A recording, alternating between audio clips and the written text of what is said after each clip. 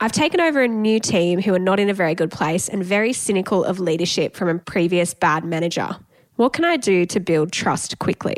Oh, my concern with that question is the last part of that question, which is what can I do to build trust quickly? And I'm really sorry for whoever wrote this question in terms of your experience of taking on a team that feels like you're in a really cynical place, because I know how hard that is when you're working really, really hard to change the way things are now, but there's this memory of how things have existed in the past. That's a really tough place to be stuck into. But what I would say is it's actually not something you can build quickly. It's something that you have to build consistently. And Shell, I know this is something you would see a lot. I think you just can't turn around an organization or a team overnight when it was one way yesterday and a different way today. You have to go back to the beginning and almost disassemble the existing wall that was there, take it out brick by brick, have conversations about it, have those really tough conversations, and then start putting it back in brick by brick, which means it's going to be a dismantling process and also a rebuilding process. That's been most of my experience with this. What about you? I'm really glad you said that, because that didn't really draw my attention of build trust quickly. I'm glad you've called that out, because I think we want to build trust quickly. Like, there's that desire of going, okay, I just want us to get over this hurdle and like be this, super tight-knit, close team. But I'm glad you've said trust is a bit of a long game. And it's far easier to lose trust than to build trust. Yeah. I mean, you could spend your entire career trying to build it and then lose it in a moment, right? Yeah, which is an encouraging thought. Sorry to sit there in that moment. The good thing is there was some research that was done around trust, and they were looking at like what are the things that build trust, because there's this tension. Often at times there is an expectation as a team member. This is what their research found, that trust is something that is given. So in terms of like when you get the role, it comes with a level of trust. Whereas leaders, when they surveyed those, they said trust is something that needs to be earned. And so you're assuming the default position of you're untrusted until you've earned that trust. And it actually needs to be the other way around. Like, leaders need to assume that people they need to be presumed trust unless your team members have given you reason not to. And so as a leader, they were looking at like, how do they then continue to build trust? And they were thinking, well, the natural go-to is like get really personal with people, share personal stories, talk about life outside of work. And it was the exact opposite. It was the least effective way of building trust. The most effective ways were actually the really straightforward ways. Follow through on your commitments, do what you say. They were simple things like, if you had made a commitment to somebody, follow through on that commitment, walk the talk, basically all the things that we know are fundamentals to leadership. Do those things consistently and you will build up trust with people. One of the things that I talk about in my leadership programs with teams is what breaks trust is the gap between what you promise and practice. So when there's a gap between what I promise to you, Shane, is that when there's an issue, I'm going to talk to you about it. But what I practice is I go and tell everyone else about the issue, but don't tell you. So that breaks trust instantly. Trust is gone because I told you something and then I practice something totally different. And I think we need to close the gap between what we promise and practice. So if one of our team promises, and you could almost do this as an exercise with your team, you could sit down and go, hey, what are we committing to one another? Mm-hmm. What are the commitments or promises we want to make? That might sound too much like, a marriage ceremony, but like, what is the commitment? I'm saying as a team, we all agree that we are going to not gossip about each other, but we're going to communicate concerns to the person directly. Mm. And so then we need to identify, if we've made these commitments, are there any gaps in what we're actually practicing? Are we actually practicing that stuff?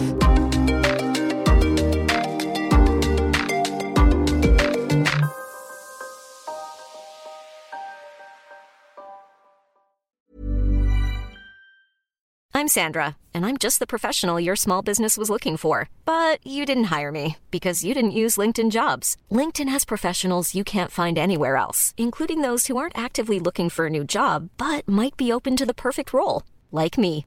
In a given month, over 70% of LinkedIn users don't visit other leading job sites. So if you're not looking on LinkedIn, you'll miss out on great candidates like Sandra. Start hiring professionals like a professional. Post your free job on linkedin.com/people today. Yeah, so true. To give you the rest of that list of these were the top ways people built trust according to the research. Number 1, be dependable. Again, all that kind of thing. Like, if I can rely on you, I can trust you. Number 2, be honest. Number 3, actively listen. Number 4, give helpful feedback. Number 5, model behaviors and lead by example. And number 6, care about employees' well-being. So if you're thinking about how do I rebuild trust with our team, these are all the ways that you do it. It's, when you have to give hard feedback to somebody and you do it in a really compassionate, empathetic way and you believe the best in that person, you're building trust with that person. When you go and undermine them behind their back, it's eroding trust. And so, little simple things that you can do. And it's not just eroding trust with the person that it's about. Yes. It's eroding trust with the whole team, because what happens is I don't talk to Shane about the issue I have with Shane. I go and talk to Joe. Joe then talks to Sandra, who talks to Jared, who talks to every other person. And then it's trust with the whole team is dismantled. Yeah, so I think if we go back to the conversation about culture, how is culture shaped? So that in terms of the culture is shaped by what we celebrate and what we reward and recognize, and it's shaped by what we confront and what we challenge. One of my favorite quotes is this quote: "The culture of any organization is determined by the worst behavior that the leader is willing to tolerate." So if you've come into a team where there's a lack of trust or there's a lot of cynical behaviors, as a leader, you've got to do 2 things really quickly. Number 1, you've got to address any of those existing behaviors and show people that they're not okay. So rather than kind of just waiting and kind of seeing things out, you've got to jump on those behaviors really quickly and address those. And the other thing is you've got to celebrate the good behaviors that you want to see and reward and recognize them in a really public way so that everyone can see what is okay and what's not okay under this new kind of style of leadership. And in doing so, you tell people, you've probably been in a conversation where what you were just saying before, you go, if this is what they're saying about that person who's not here, what are they saying about me when I'm not here? But if you as a leader step in and go, hey, actually, we don't do that on this team. We're not going to talk about this person when they're not around. That can immediately show people that behavior is not okay. And I'm much more inclined to trust that leader if they're calling that out as opposed to just letting it go along. Yeah, it's amazing what that does. Just that one simple statement of, hey, we don't do that. Yeah. And it's like a collective. It's a we all agreed. And if you've set those commitments as a team, it's like, hey, we all agreed to do this. So I know sometimes it's hard when you've got an issue, but my challenge to you is you need to go and talk to that person directly. Yeah. And I'm not going to hear about it until you've done that. Like, you can be pretty direct in these conversations. But I'd love to know, Shane, when you read out that list before, being dependability, active listening, being honest, was there anything on there for you that's like your most important thing when it comes to trust? Like, because I was listening going, that for me is like tick, tick, tick. If I don't have that, trust is gone. Yeah. I think for me, one of the things, and this comes from a conversation I think you had early days in the podcast. You had Rowan Dredge on the podcast. He talks a lot about trust. And one of the things that I thought was really profound that he said about trust is that when trust is broken, you have to mend trust within the same context in which it was broken. Because often what will happen is you're in a team meeting and you cut someone down in a meeting very publicly and you go, that was wrong. And then you go individually to that person to reconcile it and say sorry. So that person feels like the relationship's been resolved, but the team don't get that resolution. And as a result, you've broken trust with the team because they're like, hey, that person doesn't listen to our ideas. They don't care. They shut us down. And so one of the best things that you can do is go back to the context and go, hey, in our last meeting, I said something to Shell and it really undermined her. And I just wanted to say sorry to everyone that I did that. That's not how I want to operate as a leader. And I think that there is such a profound way of rebuilding team trust. The amazing thing about that example is if you think about trust like a jar, I've got this jar on my desk, and by the leader undermining that person, it's reduced the water in the jar by half. But by you coming back and saying to the team, hey, I really stuffed that up, you're not just filling it up to where it was before. You're actually putting more trust into that. What that does to the team is it doesn't just like negate the comment that you made.